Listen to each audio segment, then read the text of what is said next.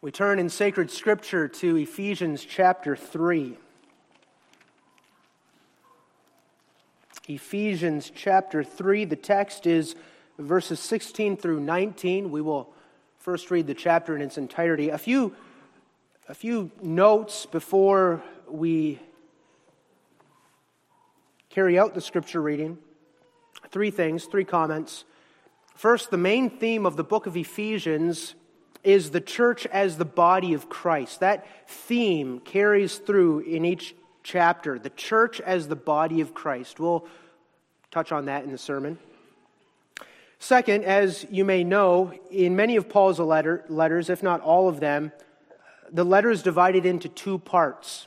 The first part, sometimes referred to as the doctrinal part, or the indicative part, where Paul gives an explanation of who God is for His people, what God has done for His people, and what God is doing.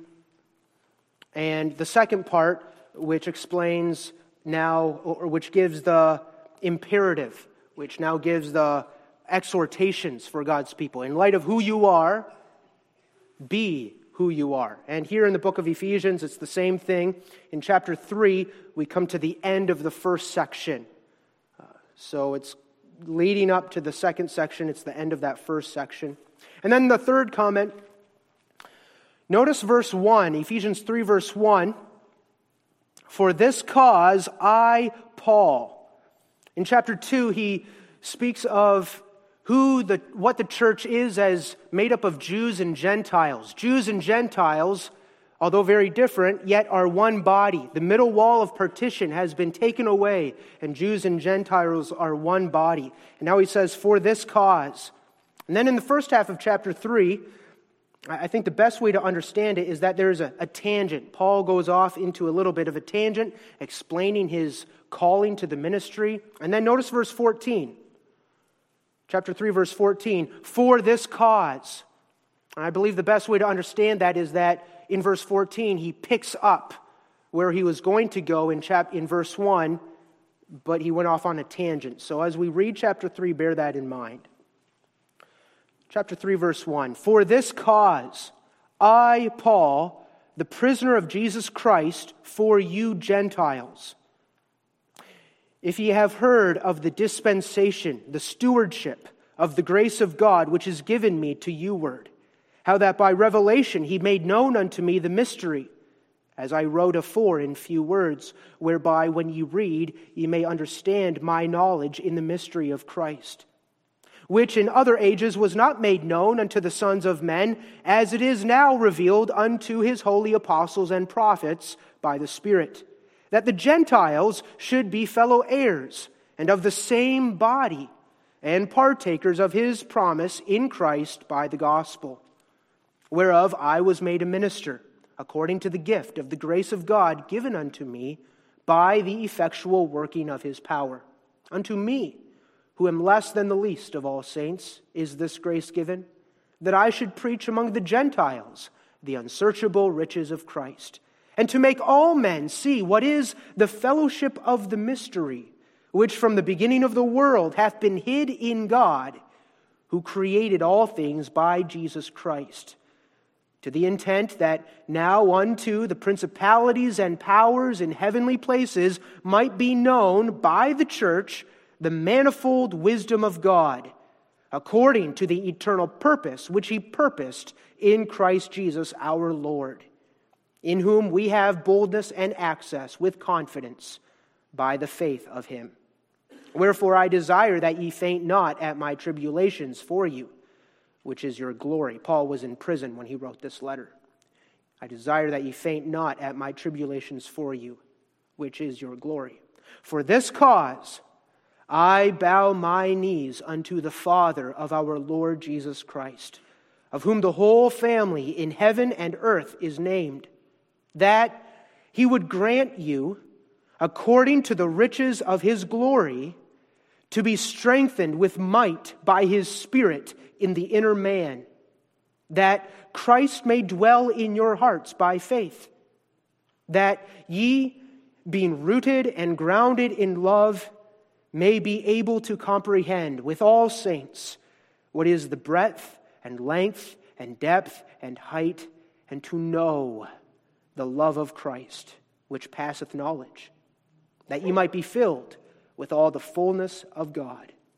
Now unto him that is able to do exceeding abundantly above all that we ask or think, according to the power that worketh in us, unto him be glory in the church by Christ Jesus throughout all ages, world without end.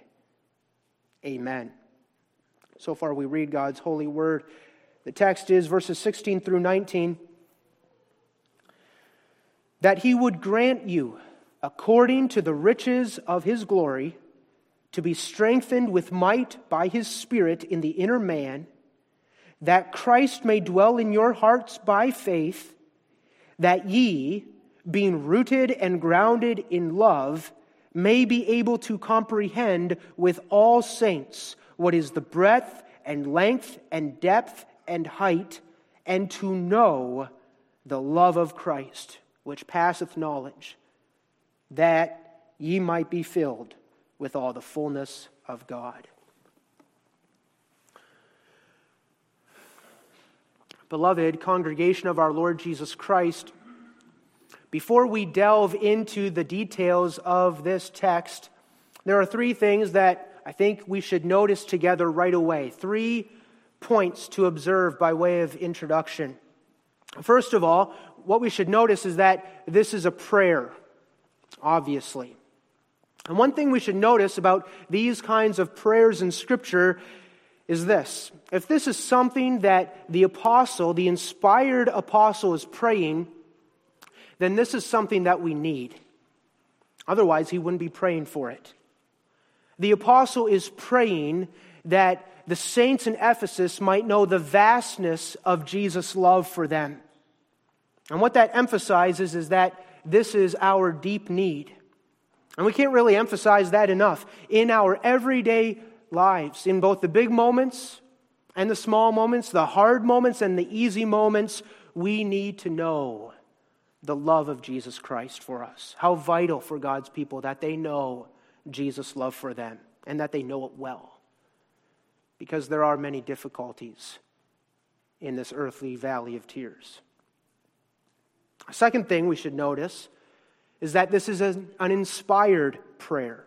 And that it is an inspired prayer tells us that this is also God's will for us. The Holy Spirit moved the apostle to pray this because this is the Holy Spirit's will for the Church of Jesus Christ. This is God's purpose, that we might be very intimately acquainted with the beauties and the perfections of Jesus' love for us. And in one way or another, God will cause his people to know his love for them. That's really what life is about, over and over again, seeing God's faithfulness and seeing God's love for us from one point of view and now again from another point of view. Now, a third thing, a slightly different thing that we should notice about this passage is that there is a difference here between the Apostle Paul and the context in which he writes to the Ephesians and the context here in Grace Protestant Reformed Church that we have tonight. And that difference between Paul and us is this. Paul knew the saints at Ephesus intimately. On his third missionary journey, Paul spent around 3 years ministering to the saints at Ephesus. That was a long time. Paul knew the saints at Ephesus intimately. In fact, we read that when he departed from them, the elders met him and they wept with him because they weren't sure they were going to see him again. Paul knew them well. I, on the other hand, have only begun to get to know this congregation. That's a significant difference. Nevertheless, one thing that I do know about this congregation, Grace Protestant Reformed Church, is this. This church is a hurting church. Among many other things that could be said about Grace Protestant Reformed Church, that she is a Reformed church, that she is a true church, that she is a faithful church, that she is a loving church. What can also be said is this. She is also a hurting church. There's really no other way to put it. This is a church that has been betrayed, And I want to say that publicly as the new pastor because I think that's helpful. We don't have to dwell on that, but I think it's helpful to recognize and acknowledge that so that as we go forward, we understand. A man vested with authority, given a high office in the church, highly esteemed and trusted among us, took advantage of you and deceived you and betrayed your trust. And what I, as your new pastor, need to appreciate is that that's true not just for the specific individual victims of sexual abuse, that's true for the congregation as a whole and every member in the congregation. The congregation as a whole was taken advantage of. And your trust was betrayed by one whose calling was to protect you. And that's devastating. That's devastating. Now, different people are going to react in different ways, but whatever the case may be, the result of such a thing is that this church is a hurting church. That's a reality. Besides that reality, this church has also experienced other very painful sorrows in the last year that make it a hurting church. Multiple deaths in the last year. I think 5 in the last 12 months. I had 5 funerals in my 9 years in Randolph. One of those was the death of a faithful elder. The whole congregation is touched by these things. And besides that, there are many other sorrows this church is experiencing that any other church of Jesus Christ could and is experiencing. Individuals whose spouses have left them and they are very lonely, or their spouses have been oppressive and acted very wickedly towards them. You have parents who are deeply concerned about their children. They see children that are struggling. Maybe they have wayward children. Or they see children that are struggling and they want to help, but they don't know how to help. The children have gone through a lot. Maybe there are those who desire children, but God hasn't given them children at this time. Maybe there are some whose children are about to go off to college, move away. And although you know that the Lord has worked a love for Him in their hearts, you still have a concern for them, and you love them. There are denominational concerns, a controversy people still talk about. There are serious battles against sin. Just to mention one, the statistics on pornography are staggering. I can't say it with absolute certainty yet with this congregation, but there are these kinds of struggles taking place in this congregation too. The question is probably, how great of a problem is it? It's a reality. Look at the culture around us. See the evil of the culture around us. You read in Scripture, Satan is walking about as a roaring lion, seeking whom he may devour, and you can see that in the culture around us. It's the world we live in, and it causes hurt and sorrow. Some of us have bodily infirmities. Others have struggles and sorrows of the mind and the soul. And all of us, as God's children, feel very keenly at times that this world is a valley of tears. My point here is we can say without shame, but with humility, this church is a hurting church. As we heard last week Sunday with Reverend Mottman, the church is not a clean place. The church is a hospital ward where the sick come and find healing in the mercies of Jesus. And what I want to do, both this afternoon and going forward, is to emphasize to you the love of your Savior, Jesus Christ. This is the apostles' inspired prayer for the saints whom He loves. This is the need God's people have. This is God's purpose and will for His people. And this, we may also say, is my commission towards this congregation, that you might know the gospel, the good news of your Savior, Jesus Christ. That you might know the love of God towards you. That you might know the vastness, the utter vastness of the love of your Savior, Jesus Christ, for you. And that as you travel through this earthly wilderness, and as we travel through this valley of tears together, we might together always stand in awe of the breadth and the length and the depth and the height, and that we might indeed know, and experience the love of Jesus Christ, which passes knowledge. And of course, in all of it, through that experience, through that knowledge, we might exalt and glorify the name of our God, And that also, knowing that love of God, we will be propelled and motivated to live that life of holiness and sanctification and thankfulness that we are called to live as God's set-apart people.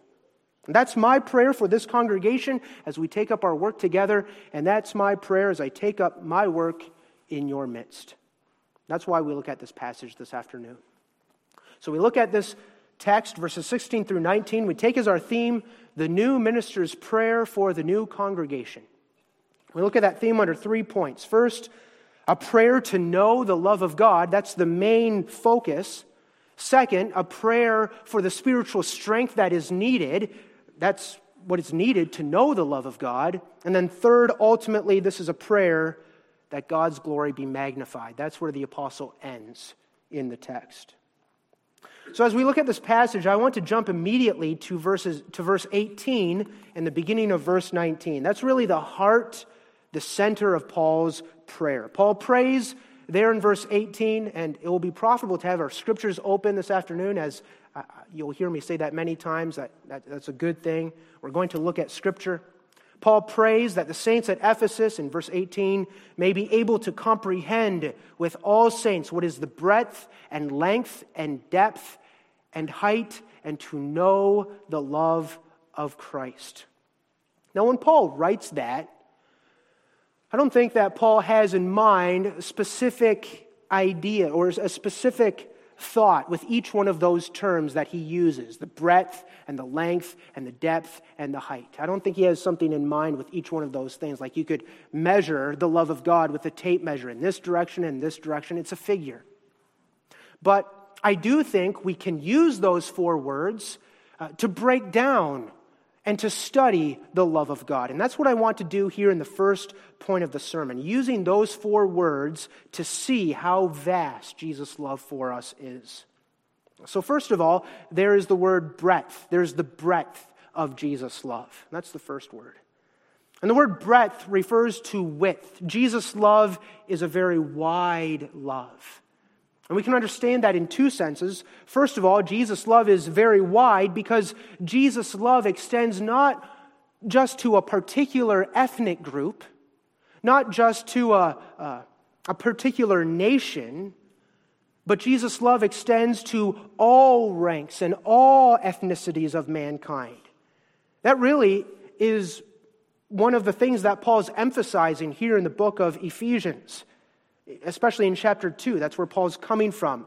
Paul's emphasizing Jesus' love is not just for the Jew, but also for the Gentile. That middle wall of partition has been removed. The mystery of God is that there's a salvation for the world. And he's revealed it now in the latter times to his apostles and prophets. That's what he says. Jesus' love has no ethnic limitation or boundary, no borders when it comes to skin color or language. That's how wide Jesus' love is. And then second, when we think about the breadth of Jesus' love, we can also think about that in regards to Jesus' love for individual people, including you and me. Jesus' love for you, child of God, is so broad, so wide, that there is no part of you that Jesus does not concern himself with. He loves you, your body, and he loves you, your soul. He purchased your body and soul for you on the cross. Or not for you, he purchased your body and soul on the cross. There's nothing about your makeup in all that you are that's not important to Jesus. He takes thought for everything that concerns you. What are you anxious about? What are your fears? Where do you feel yourself weak and vulnerable? Maybe it's parenting. Maybe it's work. Where does your heart ache? Where do you have disappointments? All of it is a concern to your Jesus. All that you can think about, all you can worry about in life, Jesus takes thought for it all. You're worried about your children growing up without a father in the home? Jesus takes thought for that. You're worried about the financial obligations you have for the support of your family? Jesus is taking thought for that. Everything you could possibly worry about, Jesus takes thought for it all. Your calling is simply to trust. and to obey and enjoy and then honor that love by trusting it and obeying the Lord and what he commands. That's the breadth of Jesus' love. Second, there's the word length. There's the length of Jesus' love. And the word length perhaps makes us think about time and about duration, how long something is. And the wonder of Jesus' love is that Jesus' love is an everlasting love. That's really where the book of Ephesians begins. Chapter 1, verse 3 and 4 and 5. Blessed be the God and Father of our Lord Jesus Christ, who has blessed us with all spiritual blessings in heavenly places, according as he hath chosen us in him before the foundation of the world. Already in eternity past, before the foundation of the world, before God created time, God elected you. And he elected you in his love. Here you are, a creature in time, living and working from day to day, week to week. We have such a short time here on this earth. And yet God loves us with an unconditional love from before time began. That's why he elected us. And when we are discouraged, congregation, we can remember our election and remember what that actually means. God loved us before we did any good or evil. He loved us simply because he loved us. That's what God says in the book of Deuteronomy, chapter 7. Why did the Lord love you? Not because you were greater than any nation. You were the least of all nations. But he loved you because he loved you. That's basically what it says. He bound you to himself in cords of love because he breathed after you. That's the idea. And nothing will change that love of God for you. In addition to that, God's love is without interruption. The beauty is that there is never a moment that Jesus is not loving you. Think of that. The God of creation, the one who sits on the throne in heaven, having the earth as his footstool, he's always having thoughts of love towards you. You're sleeping last night in your bed, oblivious to everything. And the Lord God has thoughts of love towards you. You're busy at work, focused on the task at hand, and God has thoughts of love towards you. Throughout all of history, we read that in the Scripture. Throughout the Old Testament history, God has thoughts of love towards his people. From the beginning of the Bible all the way through to the end of the Bible. That's what Scripture records. God's love for his people. Indeed, what does Scripture say? God commendeth his love towards us in that while we were yet sinners, Christ died for us. God knows, he already knows everything about you. He knows everything about you. And yet your God loves you, and Jesus loves you. He loves you without interruption. And just as Jesus is the same yesterday and today and forevermore, so his love for us will be the same to all eternity. That's the length of Jesus' love. Then third, there's the depth of Jesus' love. There's the breadth, there's the length, and now there's the depth of Jesus' love. And when I think of the depth of Jesus' love, I think of Jesus' descension into hell.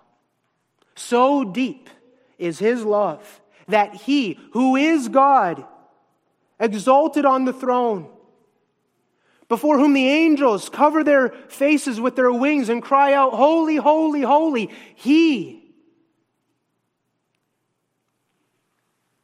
came so low that he took upon himself the form of a man, the form of a servant, and became like unto us in all things except sin.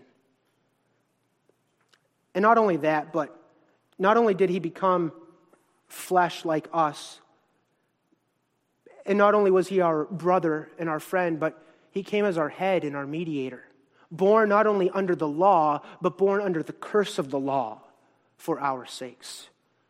And then not only that, but under the law, he lived a perfectly righteous life amid the midst of a world of filth and iniquity.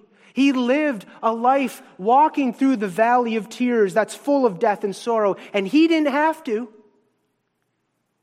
but he chose to. And he did it perfectly, denying himself for us.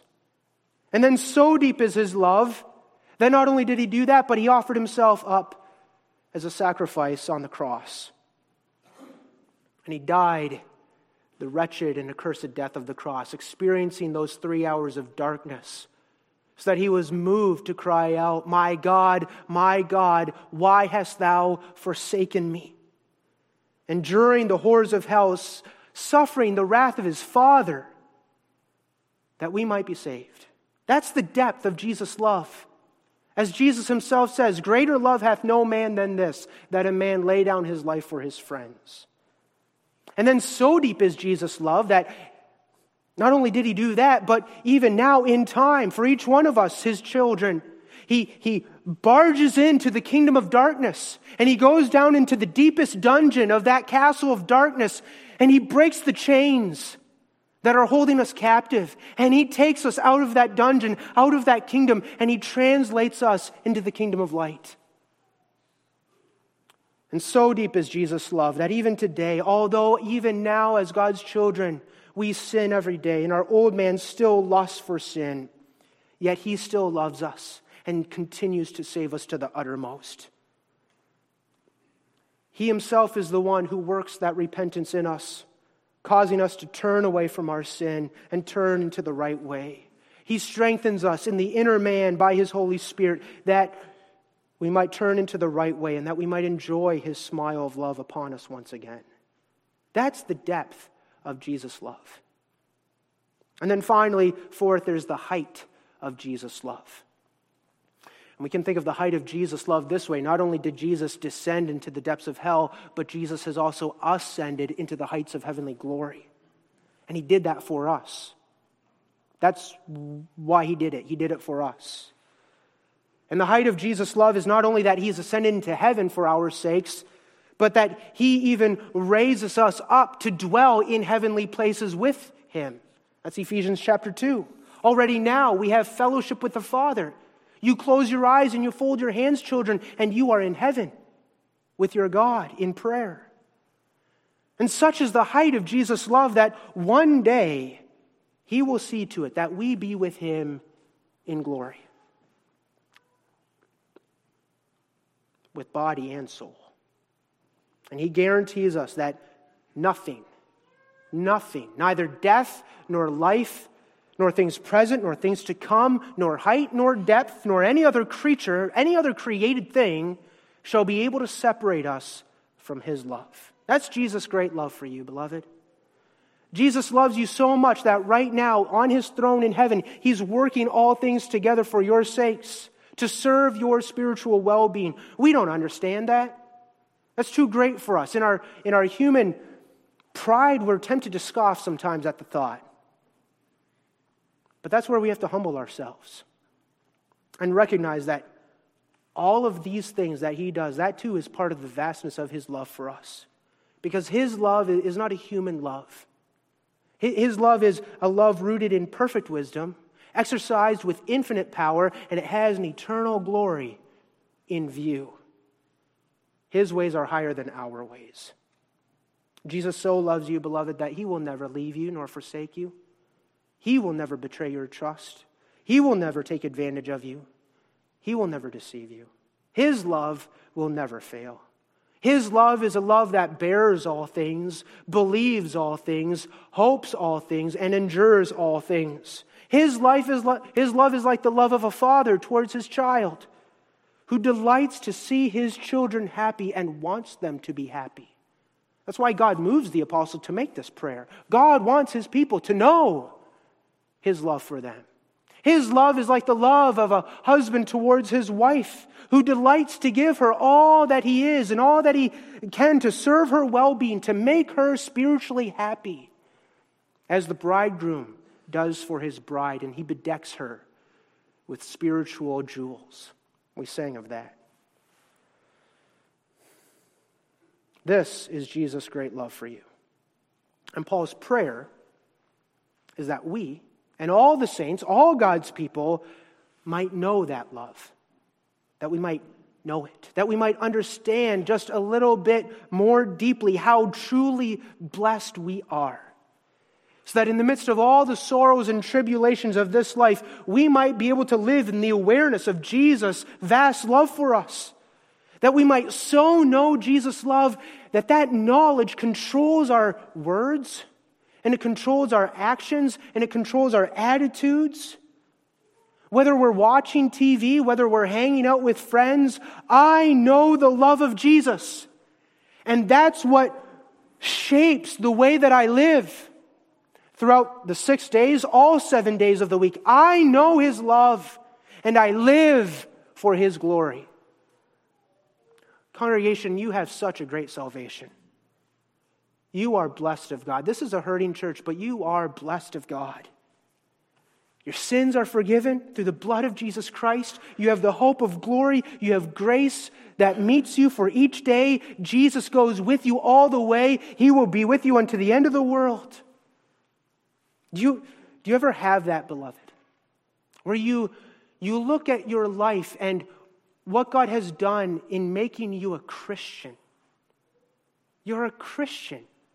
I had that at Confession of Faith a few weeks ago. So you're a believer. You're a Christian. And the only explanation is God's grace. God has worked this in me. Have you ever looked at that and looked at the blessings God has given you, the Reformed heritage, a church family, brothers and sisters in the Lord? You see the children standing in front of church singing at the Christmas program, perhaps. Or you look ahead to an eternity of joy, seeing your Savior face to face in glory. And you look at all these things and you say, how blessed am I? I am blessed simply to be part of this. What I don't deserve in any way. I've had that multiple times over the last few weeks. To be part of the Randolph congregation for 9 years, among God's people, and experience the blessings that I enjoyed with them. I had to say multiple times, how blessed am I? How blessed am I? And as a minister in that special work and calling to serve God's people and be in that privileged position, how blessed am I? And now to look forward to new experiences with you and new blessings, sharing in new blessings and experiences, simply to be part of the church of Jesus Christ. Part of the body, seeing Jew and Gentile together. We're all praising the Lord. How blessed am I? What stands behind all of that? What stands behind all of that is this unconditional love of Jesus Christ. And Paul says, I pray that you might know how great that love of Jesus Christ for you truly is. And beloved, that's my prayer for you.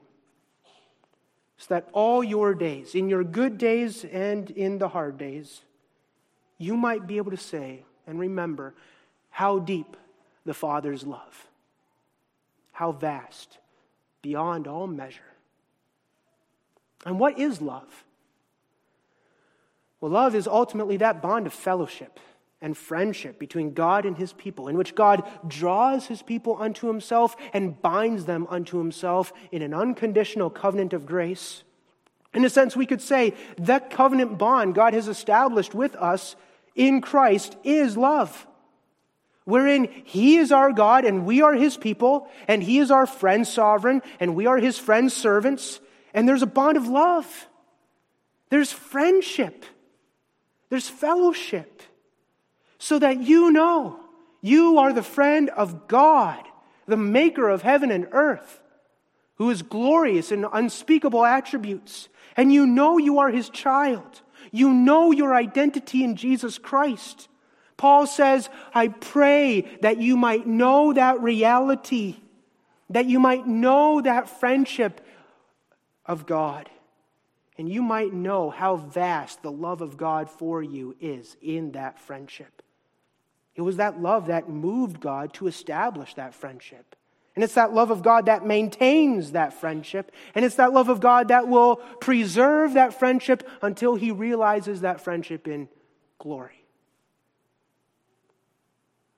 He was moved to establish that friendship. So much so, He gave up His only begotten Son to die the shameful, accursed death of the cross.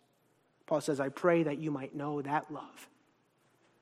And beloved, that's my prayer for you. But now we might ask, how? Or, what is needed? What is needed for us to know the length and the breadth and the length and the depth and the height of the love of Jesus Christ? Well, we can look back at verses 16 and 17 because the apostle answers that question in verses 16 and 17. Verse 16 reads as follows, that he would grant you according to the riches of his glory. That means according to his glorious riches. God has riches, and they are glorious. They're in heavenly glory, and they're glorious. According to his glorious riches, I pray that God would grant you to be strengthened with might by his Spirit in the inner man. And the connection between verse 16 and verse 18, which we just looked at, is this. Paul wants the saints to know the greatness of Jesus' love for them. And in order for them to know that love, they need to be spiritually strengthened. They need to be strengthened with might by Jesus' Spirit in the inner man. That's verse 16. Now, our inner man, we can understand as our new man, the life of Jesus Christ worked in us by his Holy Spirit at the time of regeneration. That new man needs to be strengthened. That new man needs to grow. We need to grow from spiritual infancy and spiritual immaturity to spiritual adulthood. Paul wants us to know not just that God loves us, but Paul wants us to know the vastness of it. And to know it intimately, to know it in detail, to look at it from this point of view and this point of view and that point of view. And that takes maturity. To think deeply about God's love. And we only scratch the surface of it. But it takes spiritual strength. Our minds need to be strengthened. Our wills need to be strengthened. All our faculties need to be strengthened. We need spiritual power. And that's given to us by the gracious work of the Holy Spirit. That's verse 16. In verse 17, Paul continues in the prayer. He says, that Christ may dwell in your hearts by faith. And that first part of verse 17 really, the way I see it, it just expands on verse 16. It kind of repeats the idea in verse 16. Christ dwells in our hearts by his Holy Spirit. And by his he dwells in our hearts through faith. And it's when Christ, by his Spirit, is dwelling in our hearts that we then have power. Christ is our strength. And the more Christ dwells in us and the more our faculties are under his rule, the more we can understand and know the love of Christ. That's the first part of verse 17. And then the second half of verse 17 adds something more. That ye, being rooted and grounded in love. And then verses 18 and 19, we looked already at that. But notice that second half of verse 17, that ye being rooted and grounded in love. Now, what does that mean? That might be a little difficult to pin down. Well, to understand this language, we need to remember the context. In the context, in this letter to the Ephesians, Paul is emphasizing who God's people are as the body of Jesus Christ. One body. Many members, but one body. Many members, Jews and Gentiles, yet one body. And so the best explanation is this, that when Paul speaks here of being rooted and grounded in love, Paul has in mind the love that is enjoyed in the midst of the church, in the midst of that body. The body of Jesus Christ, the communion of the saints. Paul has in mind the love of God as that love of God is enjoyed in the church, as God's people love each other, are loved by each other, enjoy God's love together, and love God together, and live out in that love together, and dwell in unity with each other. Now to prove that that's what Paul's talking about, you can see where Paul goes in the very next chapter, chapter 4, verses 1, 2, and 3. Paul goes back to this idea. I, therefore, the prisoner of the Lord, beseech you that ye walk worthy of the vocation wherewith ye are called, with all lowliness and meekness, with long-suffering, forbearing one another in love, endeavoring to keep the unity of the Spirit in the bond of peace. And so, the point there is this: keep the unity in the church, among the saints. Live in peace. Live in love. Be rooted and grounded in that love you enjoy in the body. Living together in a spirit of unity. And so the idea is this. Going back to the text, verses 16 through 19, the logic of Paul's prayer is this. Verse 16. Paul prays that these saints might be strengthened by the Holy Spirit. Why? So that they might be able, by the power of the Holy Spirit, to live faithfully in the body, in the midst of the communion of the saints, as Jews and Gentiles together. Why does he pray that? Because living faithfully and uprightly in the midst of the church is how they are going to be rooted and grounded in love. They're going to experience the love of God in the midst of the church and in their own exercise of love towards one another. As you exercise love towards one another, you will come to understand more and more the vastness of Christ's love for you. It's in that way, living in the midst of the body of Christ, that you will be able to comprehend more and more the love of Christ towards you. Now, all of what I've just said implies something very important. What Paul is teaching here, and he really teaches it throughout the letter, is this. You can't really live successfully as Christians, and you can't grow in your experience and appreciation of Christ's love for you except as you live in the midst of the church and in the way of exercising love yourselves, ourselves, in the communion of the saints.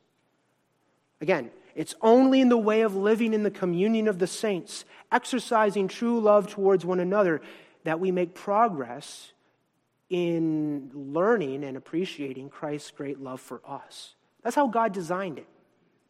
Being rooted and grounded in love in the church, you will be able to comprehend with all saints what is the breadth and the length and the depth and the height, and know the love of Christ. And what does it all depend on? It depends on the spiritual strengthening of the Holy Spirit. And so that's where the prayer starts. May the Lord grant you, according to His glorious riches, to be strengthened with might by His Spirit in the inner man. Congregation, that's also my prayer for you, that you might be spiritually strengthened. That in the way of that spiritual strengthening, living in the midst of the church, enjoying the communion of the saints, you might grow in your understanding of Christ's love for you. And so the question now is, what does all of this mean for me as your new pastor? If you are going to know the love of Jesus Christ, and that's my prayer for you, if you are going to know the love of Christ, you need to be spiritually strengthened. And in the way of living in love in the midst of the church, you will come to know more deeply that love of Christ. So what does that mean for me as your pastor?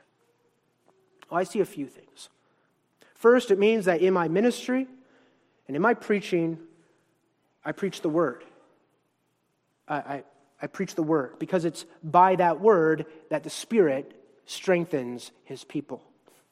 I need to preach the Word. And I need to preach the Word in such a way that, as John the Baptist put it, I decrease and Christ increases.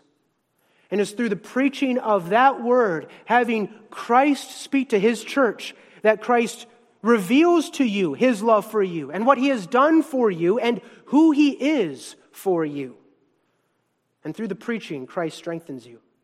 And through the catechism instruction, the Word is brought, so that from your youngest years, as the people of God, you come to know more and more the love of your Savior for you. So, bring the word. Second, it means for me that in my own interactions with you, and truly in my own personal and private life, I myself know this love of Jesus, certainly, but I reflect this love of Jesus. That's what a minister is, a servant. We heard it this morning. I'm called to reflect and represent Christ. That's the seriousness of the offices. I am called to show you that Christ cares. Christ sees you. That Christ protects. That Christ is jealous over his people. And that Christ does justly. To show you that Christ is genuine. That he's real. He's real. He's genuine. He's not fake. He doesn't care about the show you can put on. He doesn't care about the presentation or the outward appearance. He cares about your heart. He cares about how you are doing. And ultimately, I'm called to point you to Christ. That's what it means for me. And then third, I also see here the calling to emphasize the communion of the saints. That's part of the emphasis of this entire passage. You can't have solo Christianity. You can't have solo Christians who aren't living as members of the body. Only in the church, where true love is exercised, where you are present, and you come to see and realize, it's only where you are there and you are present that you come to see and realize the goodness and the greatness of Christ's love for you. Again, that's how God has designed it. And I think in our day and age and in the culture we live in, that's a real challenge for us. We need to live in communion. Enjoy the Bible studies. Enjoy the fellowship after church. In your own homes and families, enjoy the time around the kitchen table. It's not about going through the motions. It's not an appearance for your children either. It's about being in God's Word, really, genuinely. Enjoy that communion. That's where the love of Christ will flourish. Otherwise, our love is soon going to grow cold. And then you begin to walk sinful lives. You forget the love of Christ. Why go to church? Why do this? Why do that? Why obey when I'm forgetting the love of Christ? And my prayer for you is that the Lord would use me at his disposal, that you might more and more know and understand the love of Jesus Christ. Well, now we should ask the question, why? Really, the first point of the sermon was what? Knowing the love of Christ. The second point of the sermon, how? How do we know the love of Christ? By being spiritually strengthened. Now the third point of the sermon, why? Why is this the apostles' prayer? What's at the heart of this prayer? I know I said verse 18 and verse 19, that's really at the center of the prayer, but even underneath that, what's the motivation, ultimate motivation behind this prayer? It's the glory of God. You see, ultimately, this prayer is not a man-centered prayer. Ultimately, it's not about you. It's not about me. It's about God. This is a God-centered prayer. This is a God-centered sermon. That's the last part of verse 19. And to know the love of Christ, which passeth knowledge, and now this, that ye might be filled with all the fullness of God. Now, what does that mean?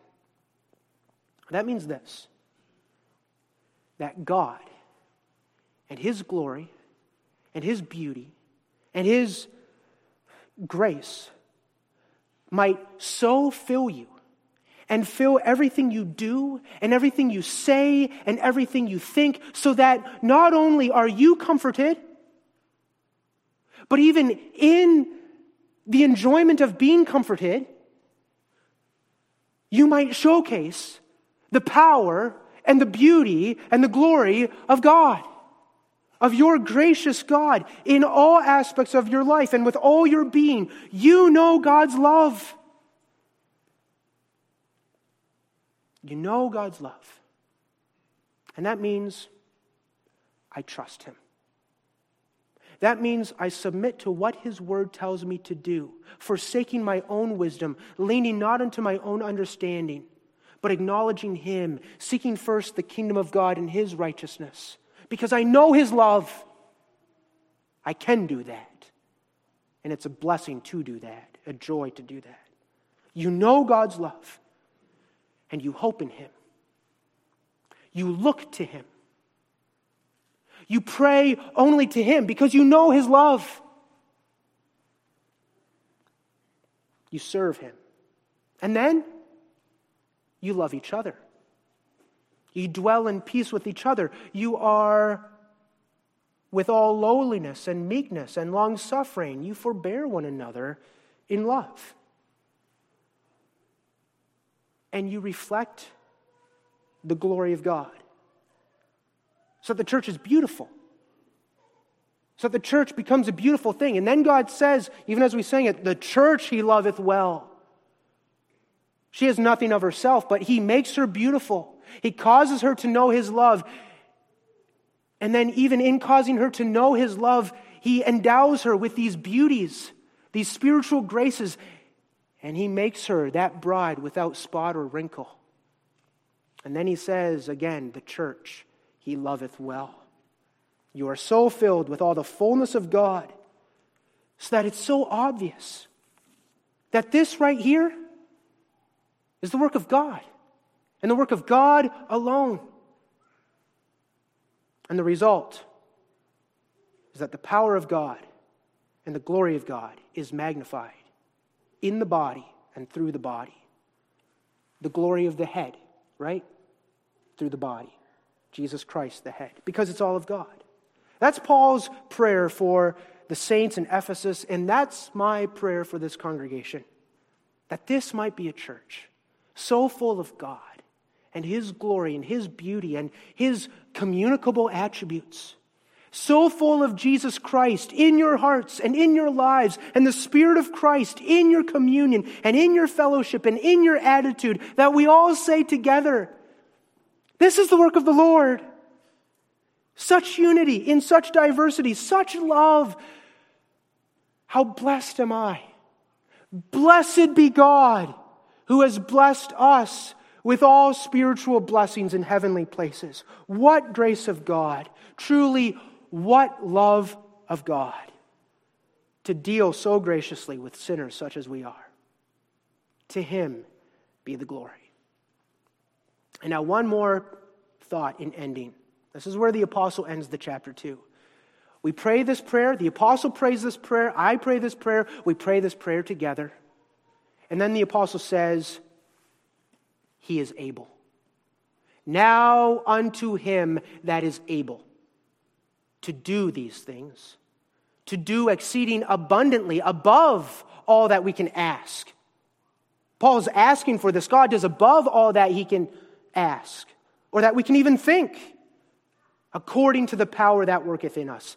And then he says again, unto Him be glory in the church by Christ Jesus throughout all ages, world without end.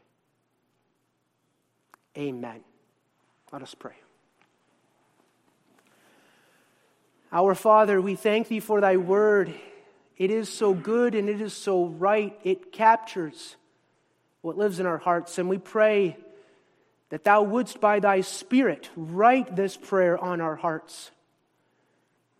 We pray, Father, that we might together know the love of Jesus in our marriages, in our homes and families, as brothers and sisters in the Lord, and also as pastor and as congregation together, that we might together walk with Thee in the covenant of love that Thou hast established. And in knowing Thy love, magnify and glorify Thee. For unto Thee alone belongs the glory. In Jesus' name we pray. Amen.